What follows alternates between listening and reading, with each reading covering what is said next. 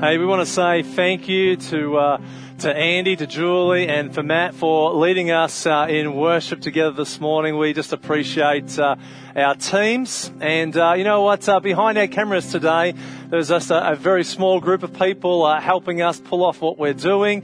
Also remotely in another van in another location, enabling us to broadcast and to keep allowing us to keep gathering together as the church.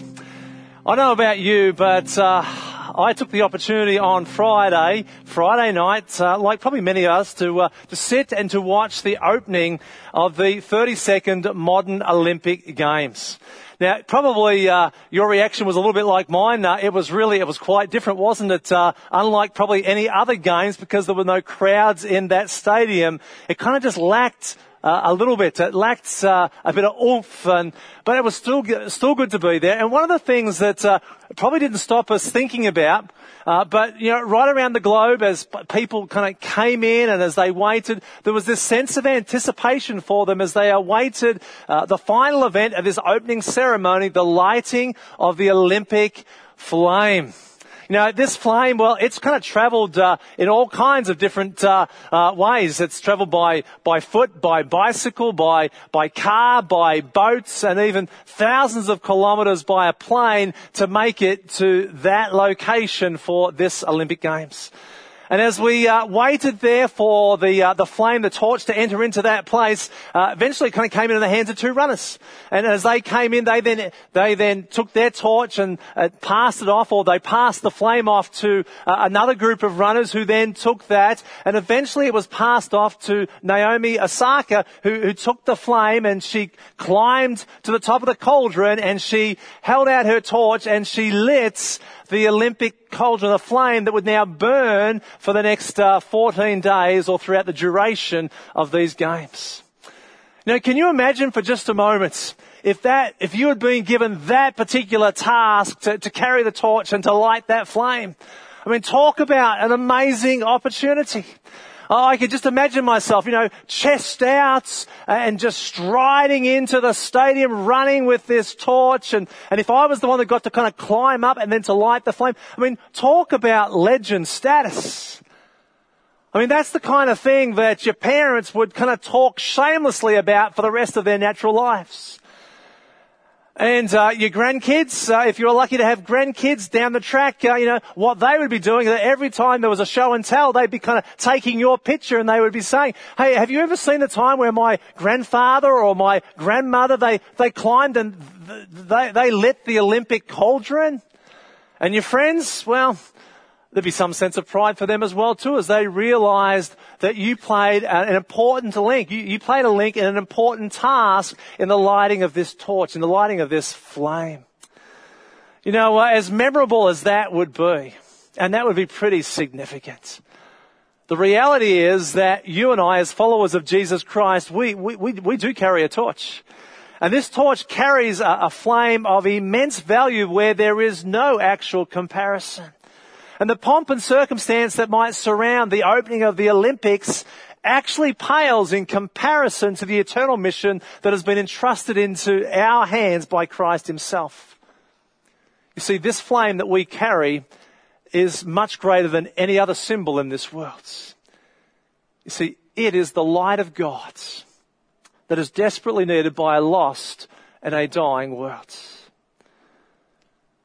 You know, this past week as I thought about this, you know, if there is ever a time for this flame to shine brighter in our nation, it's right now. You know, this weekend, we know what it's like to be in a lockdown, but, you know, there is over half the population of Australia. Around 13 million people that are finding themselves in some form of lockdown at present due to the impact of this ongoing virus. And none of us need to be a rocket scientist to realize that for many people, this is now becoming incredibly tough. It's disheartening. You know, people are giving up. I was just with somebody the other day that reminded me or told me of the tragic news of a young girl right here in Bendigo that had just taken her life. Just had enough. And as I thought about that, as I thought about what I might come and share today, it suddenly dawned on me that in light of all that's kind of going on around us, what's really important right now is that we remind ourselves of what we've been called for. What in the world is it that we are living for? You see, the reality is, as you think about that question, we might have different answers. What is it that we're meant to be living for? Is it a vaccine? Is it the hope of international borders opening up so we can travel once again to see loved ones around the globe? Is it a sense of us being outside of maybe finding our freedom and being free of certain rules and restrictions? You know, what is it that we are living for today? Well, the answer to that question, I think, is obviously found in the Scriptures. God's Word is our hope, and the answer to that is found in some final words that Jesus actually gave to His disciples. This last conversation that we have, probably the last recorded conversation that Jesus ever had with His disciples, it's often referred to as the Great Commission. It's found in the Gospel of Matthew, in Matthew chapter 28. And so if you've got a Bible, I want to encourage you to open with me to this last chapter, Matthew being the first book in the New Testament, in the Gospels. And let's have a look at what Jesus said. You know, the fact that we call these words the last or the Great Commission may be a little bit intimidating. The word great could make you think that this commission is only for great Christians or for great missionaries. But you see, that's not true. These words of Jesus were a job description outlining what His disciples, His followers, were to do with their lives. See, it was an everyday commission given to every believer for every moment of his or her life. It was a charge for ordinary people to be and to make disciples of Jesus Christ, just like He had done. You see, after His resurrection, the Gospel tells us that Jesus, or the Gospels tell us that Jesus appeared to His disciples and to others on numerous occasions. But there's only one appearance where Jesus had actually informed that He was going to be there. And in Matthew chapter 28, verse 16, or verse 10 actually, Jesus announced that He was going to appear, and He mentioned this to some women, and He asked them to tell the disciples of where He wanted them to be. And so they did. They spread the news. And in verse 16 of Matthew chapter 28, they went and they told the 11 disciples where to go. And we are then told that they left and they went to, the 11 disciples left for Galilee, going to the mountain where Jesus had told them to go. Now, were they the only ones that had gathered together on that mountain at that point in time? Well, we really don't know. They may have only been the 11, but there could have been a whole bunch more. But what we do know is that the women had said, Jesus wants you to go to this mountain. And so they headed off just as He'd asked them to do. And when they got there, this is what happened. And let's pick this up in verse 18 and moving forward. Matthew tells us that Jesus came and He told His disciples these words. He said, I have been given all authority in heaven and on earth. Therefore go and make disciples of all the nations, baptizing them in the name of the Father and the Son and the Holy Spirit. Teach these new disciples to obey all the commands I have given you, and be sure of this, I am with you always, even to the end of the age.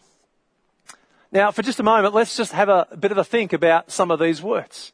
I mean, did Jesus say, all authority in heaven and earth has been given to me, so go and educate people about me through the transference of good biblical information? Well, no, that's not what He was saying in this.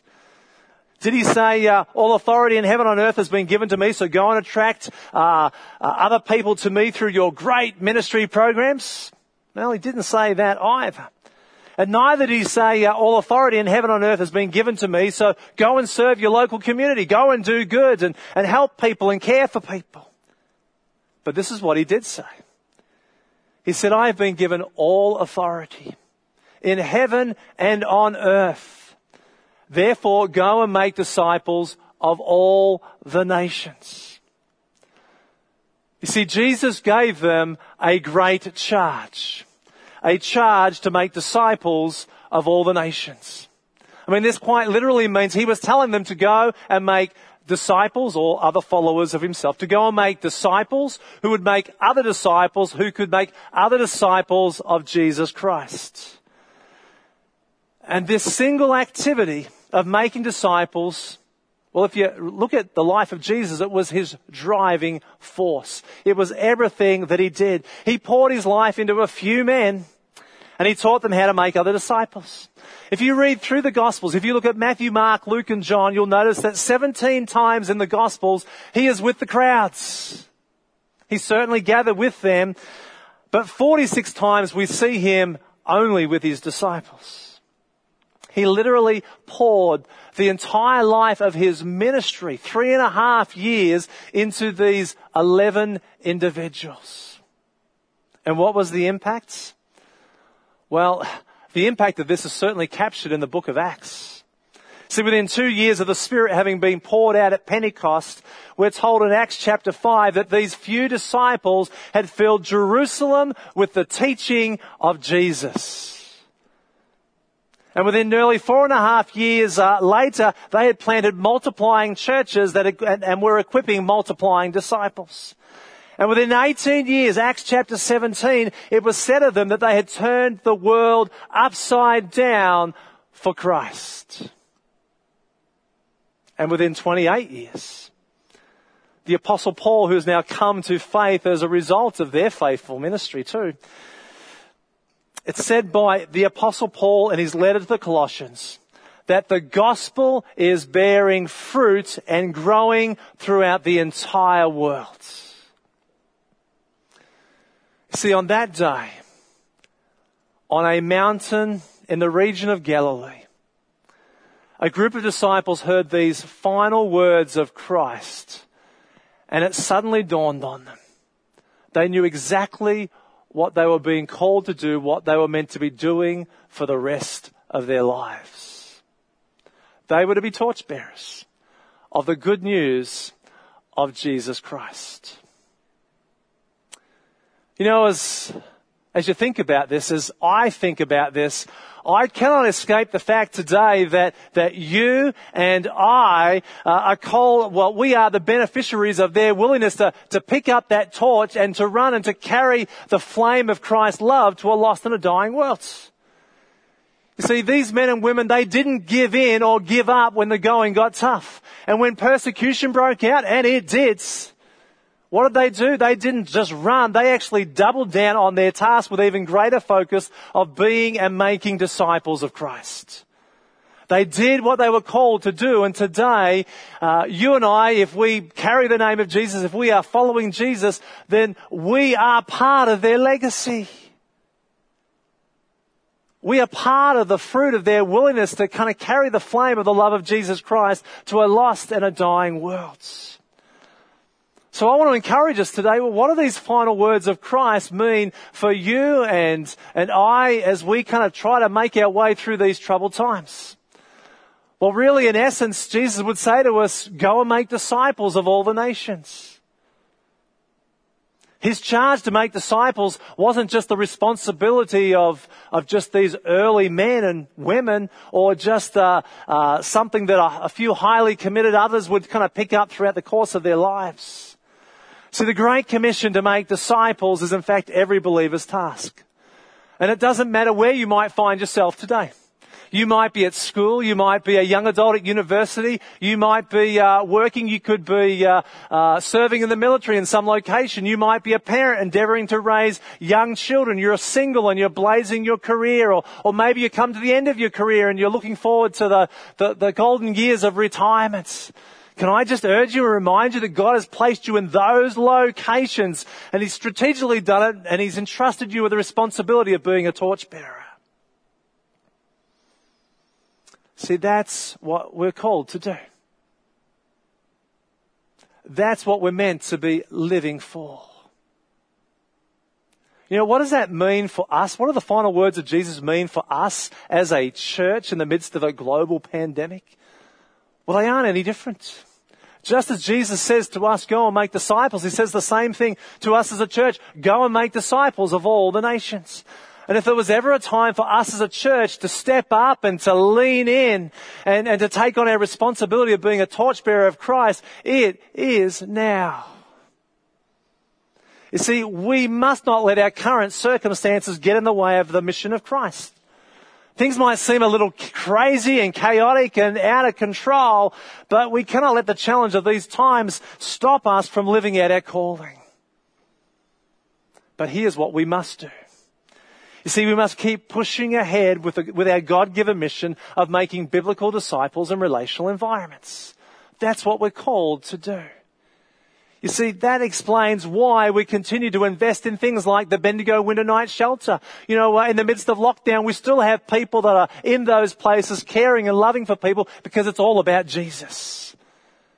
You see, it's why we encourage our own people to connect into their life groups, even if it's going to be online, for the exact purpose of continuing to pursue and to encourage one another to keep growing up in Christ. It's why Life Essentials continues to care for the poor and the marginalized during these times. We open our doors because it's all about Jesus.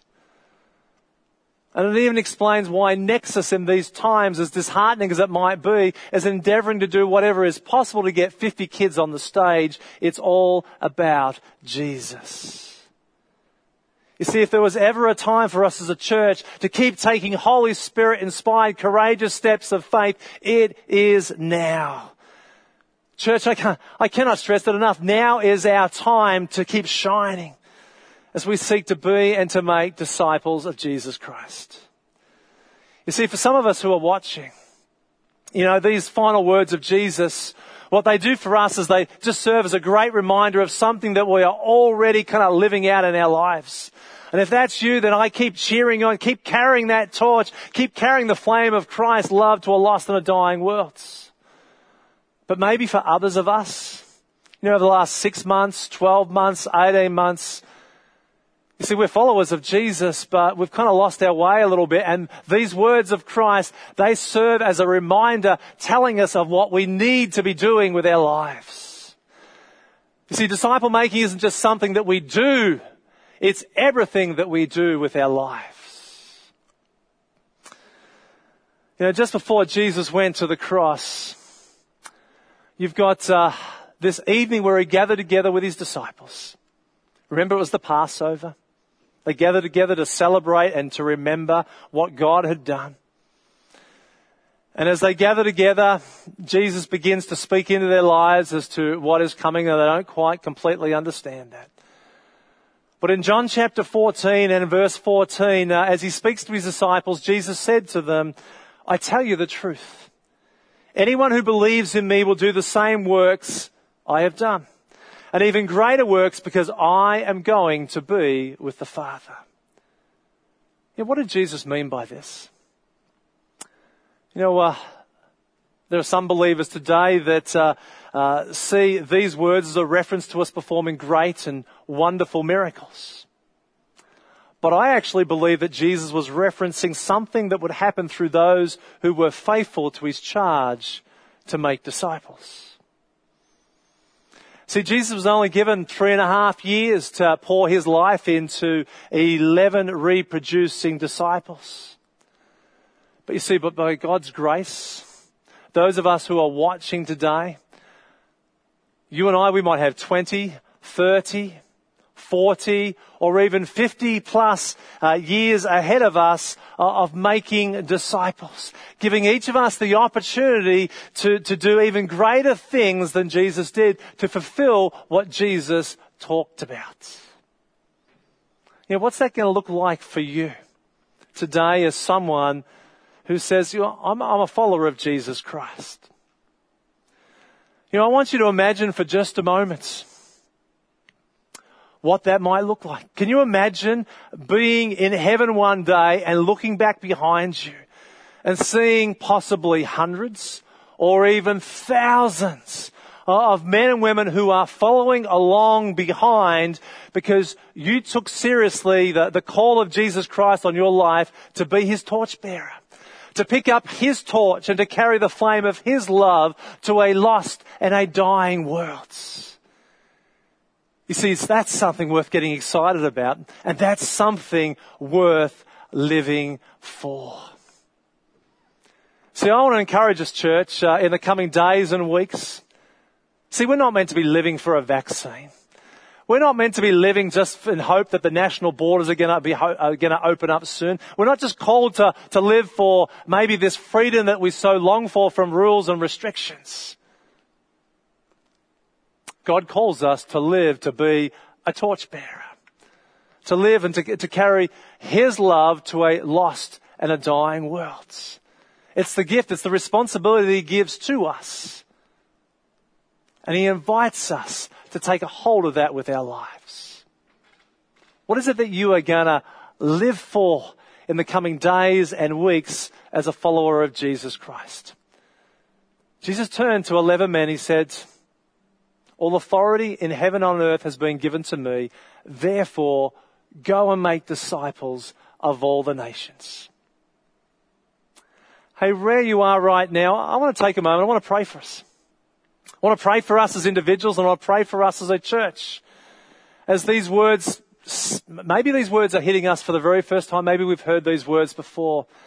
But that as the Holy Spirit speaks to us about how we're going to respond, I want to pray for us today. Would you join me right where you are? Maybe in your home. Maybe I want to encourage you to stand with me right now. Stand in this place as I pray. Let's do that. Father God, we want to thank you that you've made it incredibly clear on how we are to go about living out our lives as followers of your Son, Jesus Christ.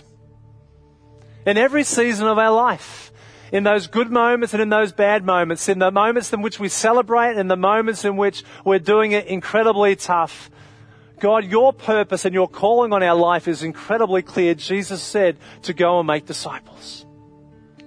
Father, for those that are watching today who are already living that out and are running hard after that purpose, Father, I pray that you would encourage them with the fruit of their labors. Your word says in the Gospel of John that if we abide in the vine, that we will bear much fruit, that if we remain connected to your Son, Jesus, that if we draw our nourishment from Him and remain connected to Him, then we will see the fruit of our labours. And so, Lord, I pray that, God, you would encourage us today as individuals and as a church, that we would see not just some fruit, but we would see much fruit through these times. Father, I pray that you would throw open the floodgates of heaven, and that we would not just see little bits and pieces of your blessing, but that we would see in this city today and in this year, God, the fruit of what you are doing in and through churches right across this, through this city as we continue to live out what it looks like to be and make disciples.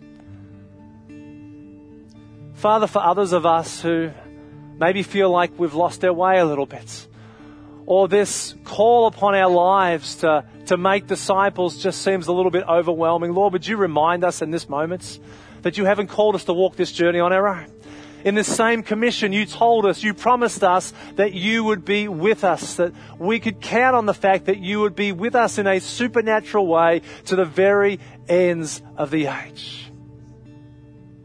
Father, thank you for that promise. A promise that was given to those of us who are willing to kind of live out your calling, to draw close to you and to align our lives with your life and your calling upon our lives.